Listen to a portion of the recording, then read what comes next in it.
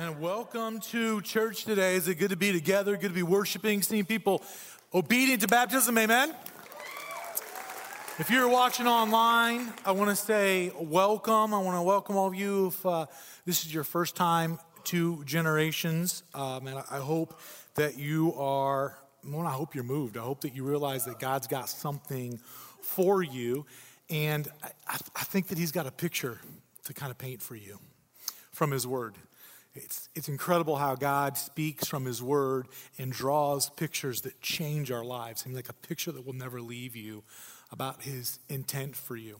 And you were made for some things, and you know it. You know that you've been made for some specific things. One thing that you were made for is you were made for something new because you like new things, and that's natural. God put that in you. You like the smell of a new car. You do. You do. And you know that McDonald's ruins the smell of a new car. And the new car scent, like the little tree and you put it in, it does not combat a Happy Meal overnight. It will not fix it. There's something deep inside of you that tells you that you're made for something new. The city of Jerusalem is the city that God chose as the capital city for his people when he gave them their land.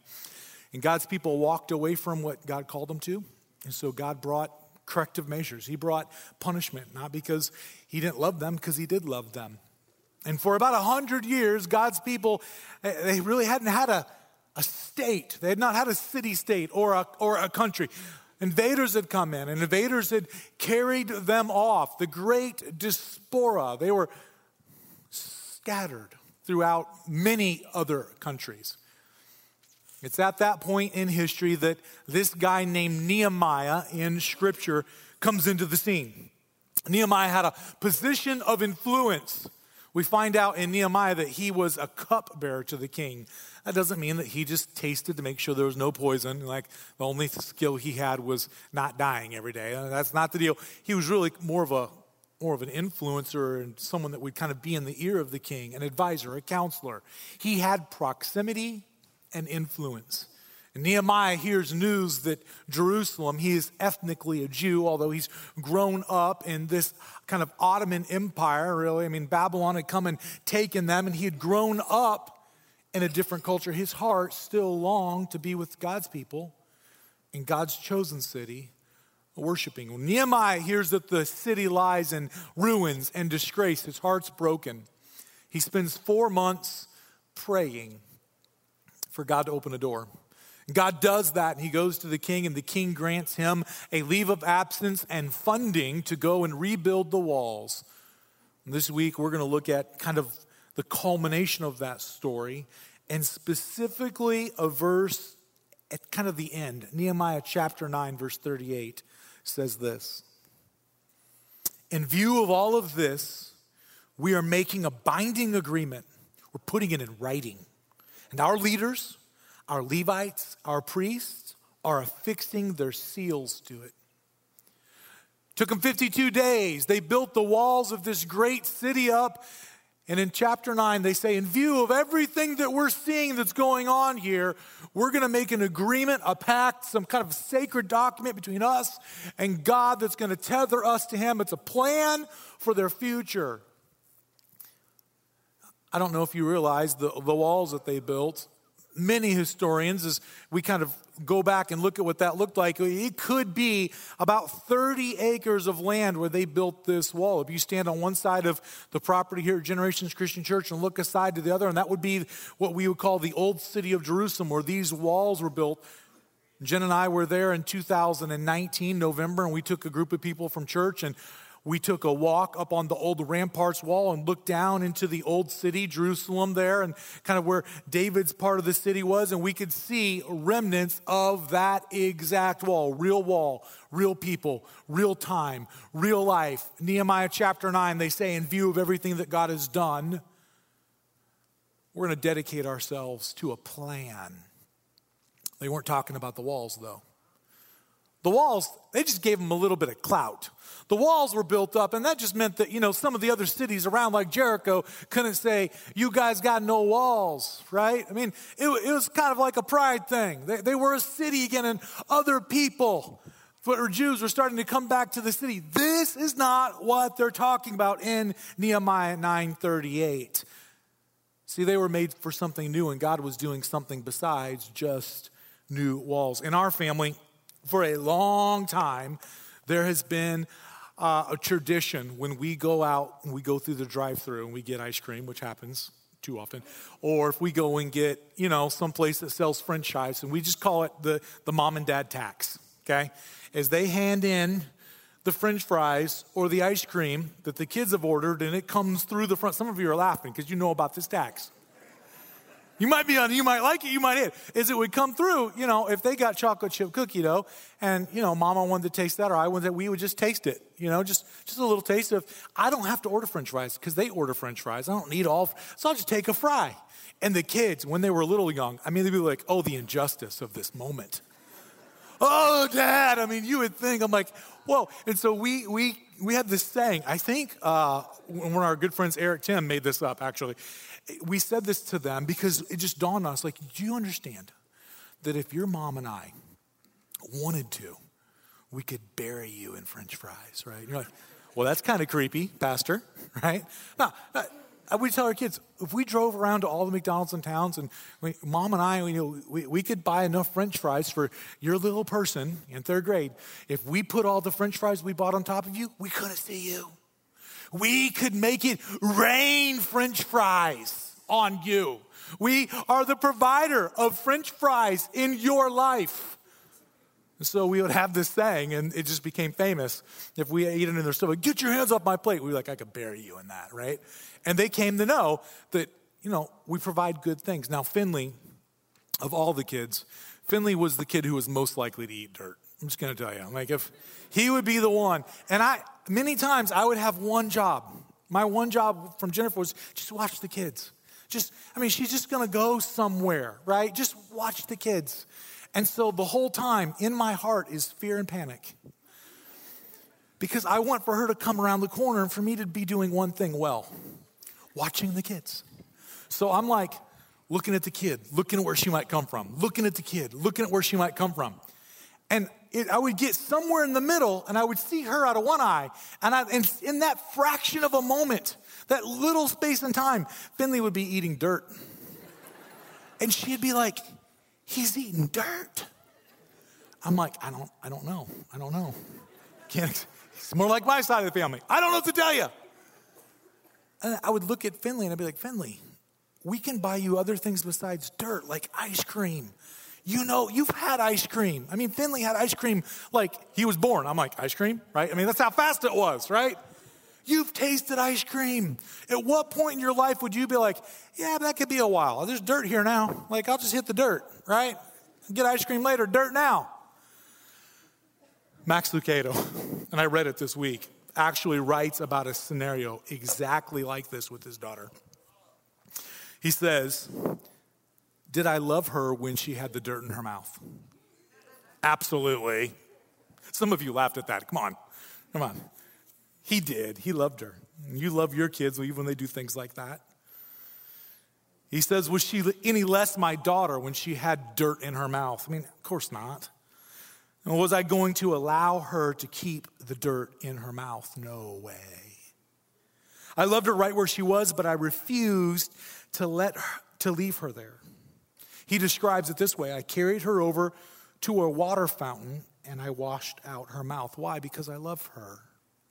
God does the same thing for us. He holds us over a water fountain and he says, spit out the dirt, child. I've got something way better for you. And he cleanses the filth that we've gotten ourselves into in life. Immorality, dishonesty, prejudice, bitterness, greed, these things that we just get in. We don't enjoy the cleansings.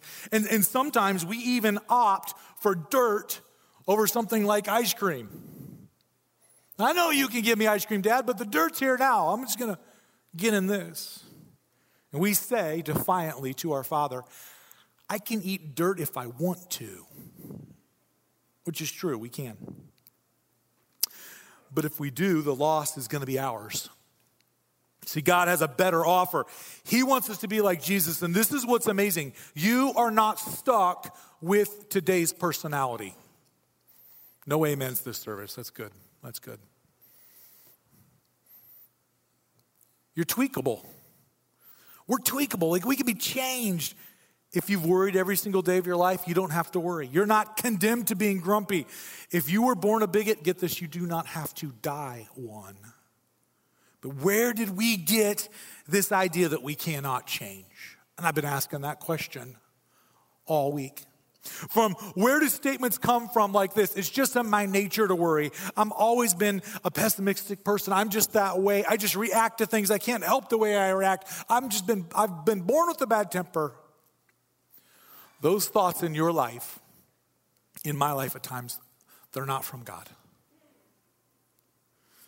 God can no more leave a life unchanged than a mother can leave a child crying. He knows that you're made for new, and that's why you yearn for new. And here's the deal. He's okay with you being completely frustrated and disappointed. He's okay with it. If you get to a point in your life where you're trying to do stuff and what you're really doing is just jamming dirt in your mouth, God is okay for you to get to the point where you finally say, hey, this dirt's not good. Can you make it rain McDonald's French fries or ice cream? And he's like, that's what I do. I'm the father of all good things, says James 1:17. I will make it rain on you. But you got to recognize the scenario that you're in. Here's what you're made for. You're made for revival. When they stand on this wall and they say, in view of all this, we're going to make a pact. We're going to dedicate ourselves to something. They're not talking about the finished wall.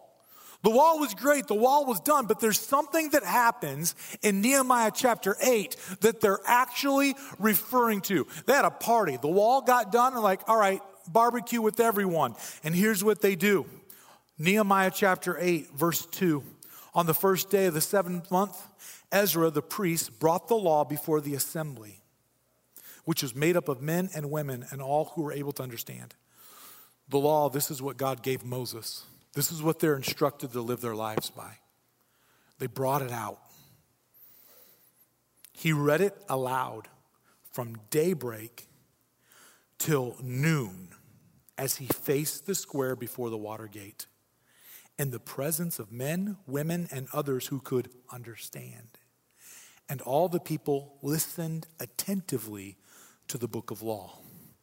You should be picking up on a couple things in there. One, that was a 6-hour church service, right? I mean, from sunup to noon. That's a 6-hour church service.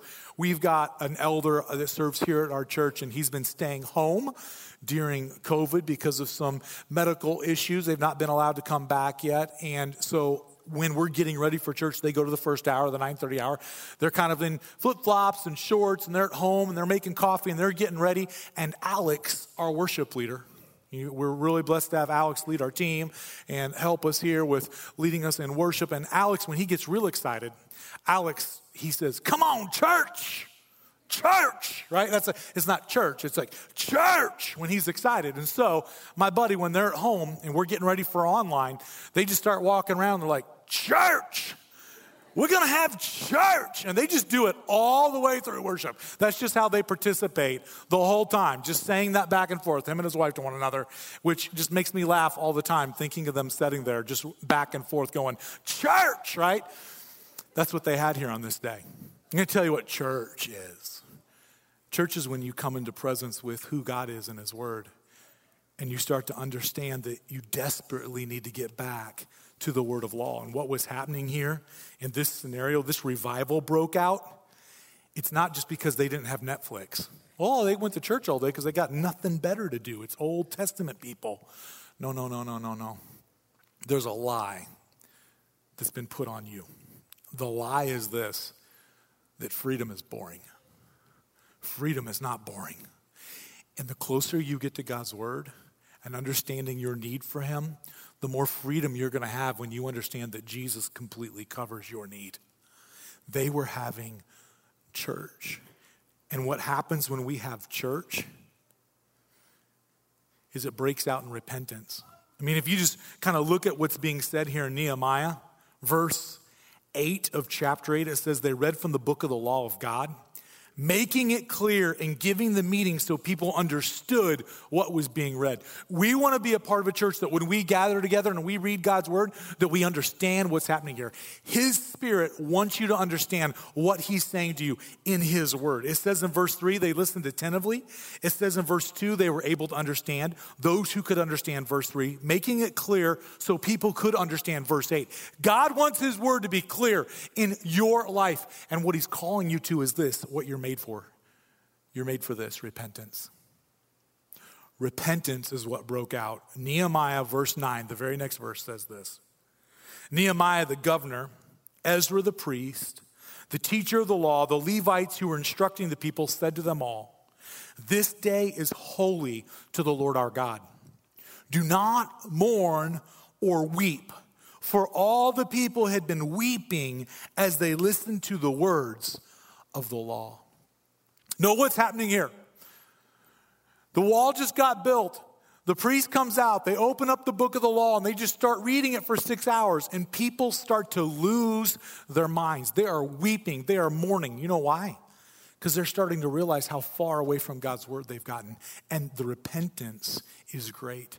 And Nehemiah says, this is supposed to be a day of rejoicing. What's going on? They're like, no, we've recognized something. We've recognized that we're far away from God. As I've looked back over all of the messages over the last 4 years that we've talked about, almost every single message, like tons and tons of them, have one point in them every single week. We have to repent. This was the only sermon that the prophet Isaiah got to preach to God's people. Repent. It's the only sermon that Jeremiah preached. It's the only sermon that John the Baptist preached. Matter of fact, when Jesus came to preach, he said, repent for the kingdom of heaven is here. When Peter started the church and the Spirit of God came, he had this sermon, repent and be baptized for the forgiveness of your sins, this imperative to obey God in that. As Paul started all of the churches that have not ceased to worship and meet on the first day of the week to this day, the message was this, repent. We have one thing to concentrate on when we come together around God's word. That we would be a people who turn back to God, a people who repent. You're made for it. And if you're looking for some other plan, some other thing to put in to get there, I don't have it. It's fake. I don't know if you are someone who watches commercials or walk away, but these famous commercials where people are looking at a new drug. They've got, I think of the Huey Lewis and the new song, I want a new drug, one that won't make me sick. Well, they show you people in very perfect circumstances. It's like they're at the Trinity Farmers Market and it's not raining, right? And they're all skipping in the perfect sunshine. And while they're living this idyllic life, there's a voiceover, a guy that sounds a little bit like Morgan Freeman, and he's telling you all the side effects of the drug. I'm going to sum the side effects up of all the drugs. Are you ready? It's going to kill you. It's going to be worse than the thing you're taking the drug for. Don't do it. Repentance is what you're made for. And when we try to substitute anything else in our life other than repentance, it doesn't work. It's a poor substitute, and ultimately it's just going to kill you. It says here, Nehemiah chapter 9, verse 1, on the 24th day of the same month, the Israelites gathered together. This is the same month.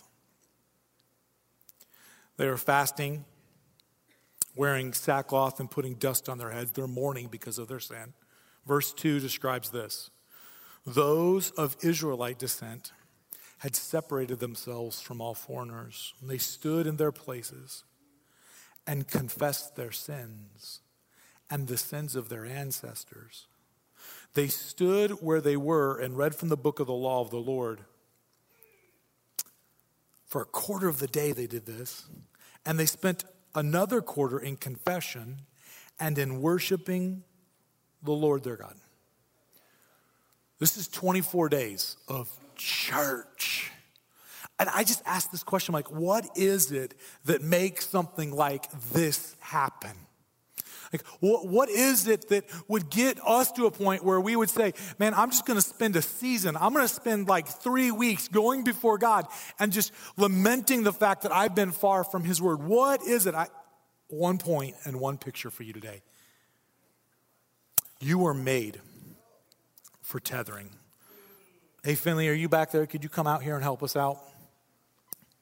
Right on cue? There you go. All right. Everybody, give it up for the one kid of mine that doesn't know to hide on Thursday. Okay, Finley, I want you to hold the word of God here and hold this, okay? And I'm going to get something out of here for you. This should be fun. The point that we're trying to make and the word picture that we're trying to create here is something of a tethering, okay? A tethering is when you're bound up. Finley, I have no idea how this thing works, but I want you to try to put that on. Just stand right up here and put that on really well in front of everybody while we're watching. You got it. A tethering means to be connected to be bound to have this mechanism that connects you in a deep way to something. Man, you're really good at this. Well, I don't know why you're so good at this. It's a little scary. Yeah, put that on.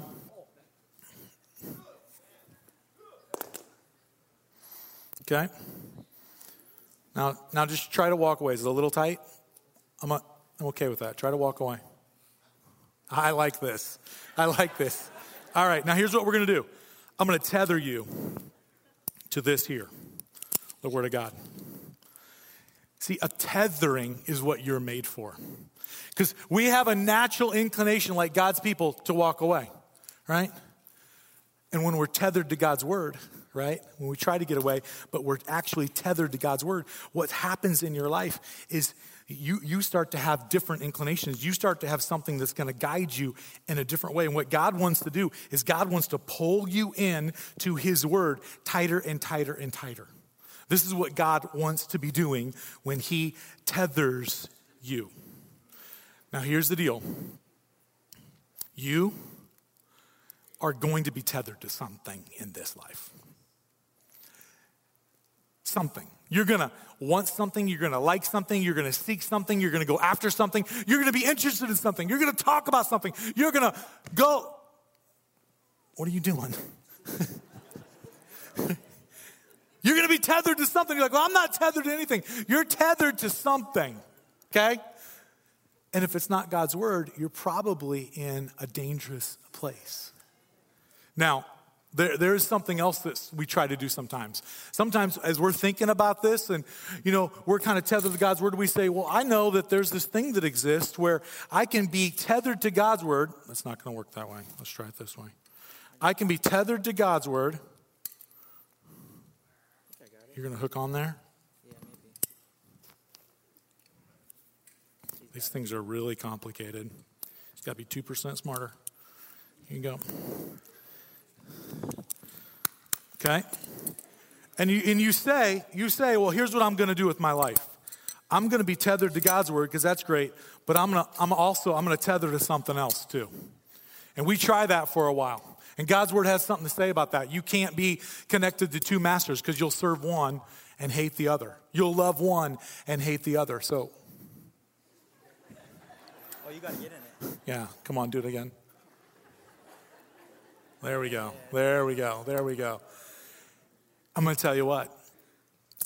That doesn't work. It doesn't work to say, I'm going to be tethered to what God wants for me in my life, but I'm going to try to go and connect other things. You've got to come and say, no, I'm going to fully get in here, and I'm going to be fully tethered. I want to read to you a verse from 1 John. This is the disciple that Jesus loved.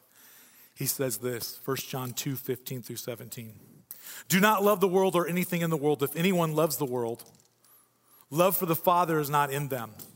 For everything in the world, the lust of the flesh, the lust of the eyes, the pride of life, comes not from the Father, but from the world. The world and its desires pass away, but whoever does the will of the Father, of God, lives forever. What are you doing? What are you doing? Oh, just... So get this. I'm going to change the word for love out to this tethering idea, being connected to God's word. Do not be tethered to the world or anything in the world. If anyone is tethered to the world, love for the Father is not in them. For everything in the world, the lust of flesh, the lust of the eyes, the pride of... This is what happens, right? We all get to a point at some time when we say, you know what, I can be tethered to God's word, but maybe if I just got a little bit of a longer line, right? You know, what if I just had a little bit more freedom in a couple of areas, and then I could still be tethered to God's word, but you know, I could probably just have a little bit more fun, right? I'd probably just get away every now and then and try some things on my own if I just had a little bit more distance between me and what God's word is trying to do. This is exactly what happened in this scenario here with Nehemiah. They had gotten themselves a rope, and they had gotten so far away from the word of the Lord that when they finally had the word of the Lord read to them for 6 hours, they said, oh no, we are so disconnected from God. We don't even know where he's at anymore. And what they started to do in the course of those 24 days is this. They just kept reading God's word, and they got to the end of themselves. And they started to realize what maybe some of us would realize if we were to spend some time in God's word, tethering ourselves to God's word.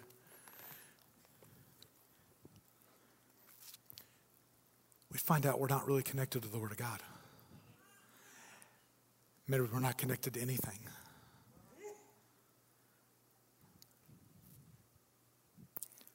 Psalm 119:11 says, I've hidden your word in my heart so that I won't sin against you. I've tethered your word to my heart so that I won't sin against you.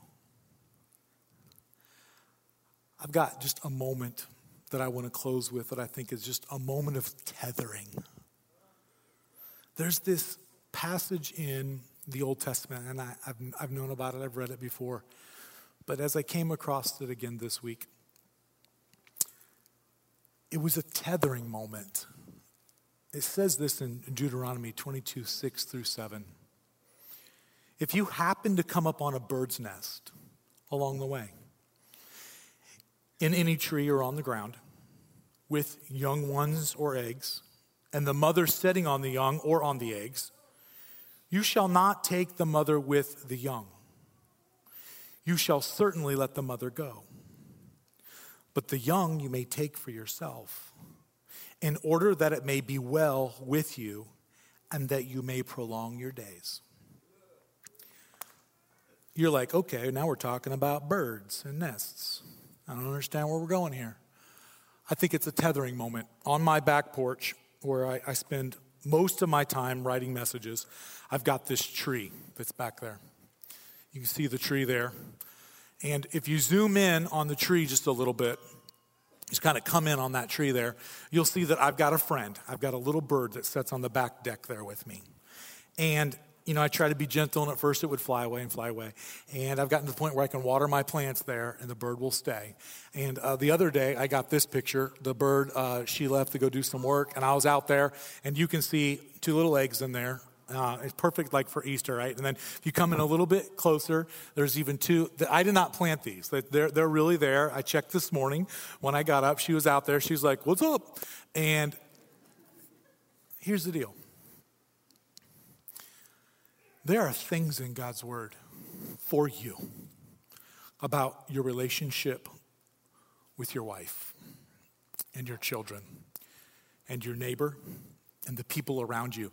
And something is awesome, but maybe you might say just a bird. Maybe you think it's insignificant. And what God is doing, come here, you. Come here. What God does for us when we read a passage like that and God starts to say something about compassion and he starts to direct your life a little bit, you think, that's small, that's insignificant. You know what's happening? There we go. He's starting to do this. He's starting to tether you. He's starting to instruct you. He's training you. He's teaching you. And it's not a place of a bunch of rules. It's a place of life. It's a place that's going to build a future for you that you're really made for. And if you don't know it, if you're untethered to this, if you're untethered to the things that God has, you're flying alone and you're flying blind. And God wants this. He wants to tether you to his word. And what happened for these people on this day is they finally came back to a tethering relationship where they were connected to the word of God. And they said, oh no, we're far. We're far from where we're supposed to be. And they started to repent. And that repentance led to a tightening relationship with God's plan for their life. He has a plan for your life. And there is no way to get there unless you're tethered to him. And I'm telling you, the scariest moment for me, there is this moment where someone says, I'm going to unhook my tethering from the world. And we all celebrate that. And we watch people get baptized and they receive the gift of the Holy Spirit and their lives are changed forever. And there's this critical moment where they've left the world, but now they got to, you got to tether to something. You cannot just leave the world and then walk around with your hook in the air. You got to connect it to the word of God. And I watch people at times where they walk through those experiences and they find freedom, but then they don't tether to the word of God. And I just think to myself, destruction, because there are so many teaching moments like that one on compassion and a bird and her eggs that will shape your heart and your future. Now, here's the thing. A lot of us get to this very moment and we get passionate about freedom in our lives. And we get passionate about leaving the world. And we get passionate and get excited about untethering from the world. But if that's all we do and we don't have a plan, it's just recklessness. It's worthlessness. In this text, there's just a couple things that happen. They read the word of God in chapter 8, chapter 9. They write the longest prayer recorded in history. In that prayer, they confess of their sins. In that moment right there. In that prayer, they say, Jesus, we're going to make you number one. We're going to tether to you in everything we do. And then in chapter 10, they say, we're going to write it down. You just picture the Declaration of Independence. Remember, John Hancock's really famous because he wrote his name really big on that thing. They said, those people that signed that document, they said, we stake our fortunes on this country. We stake our reputations on this country. We stake our lives on this country. Most of them lost their lives. Many of them lost their fortunes. Thousands of years before the founders of our country wrote their name on that document, Nehemiah said this, we're going to sign it. We're going to have a plan. And it's significant. Matter of fact, the last thing that he says in Nehemiah 10:39, his exact words, I got him here. He says, we will not neglect the house of our God. We won't neglect the house of our God. I think that they had walked away from a tethering of God's word and they had neglected the work of the Lord, the kingdom of the Lord, and the things of the Lord. And I think it's a slow fade at times in our lives. We ask people, and I'll just tell you, like here at church, we're getting ready to come into a season to invite people to Easter, invite people to stuff, and we're seeing people added to our number daily. God is doing a work, and there is a Nehemiah chapter 10 for us as a church. Everyone in that city that worked on those walls wrote their name, and they said, we're going to stay tethered to the Word of God. We're going to do it. I think there's something to signing up and saying, I'm going to be tethered to what God's doing here. It's not about being on a parking team or serving in a third grade classroom. That's just, we need people. We don't have enough people to even get towels for people when they're getting baptized back here. We're running around. There's a ton of work that needs to be done. There needs about 400 volunteers a weekend to facilitate new people connecting to Jesus. It matters. If you're brand new, you can sign up. We'll get you. I'm telling you, you know what happens in that moment? It's a tethering. It's a tethering. Getting closer to God and getting closer to God's people. It will impact your life in significant ways. Are you tethered? Lord Jesus, this picture of your people tethering closer to you and getting bound up and connected to your word. It led to revival. It led to repentance. It led to a dedication. It led to people saying, I'm going to sign up. I'm going to be here. I'm not going to neglect the work of the Lord. I ask, Lord, that you would do that in our midst today. People online, people right here in this room, that we would see that your word has got corrective things for us. It's got stuff that's going to help us have a new life. And some of us, we've been eating dirt, and you want to shower us with good things. Oh, Father, do a work in us. And may we have the boldness to trust you enough to simply dedicate ourselves to your work. It's in your name we pray, Lord Jesus. Amen.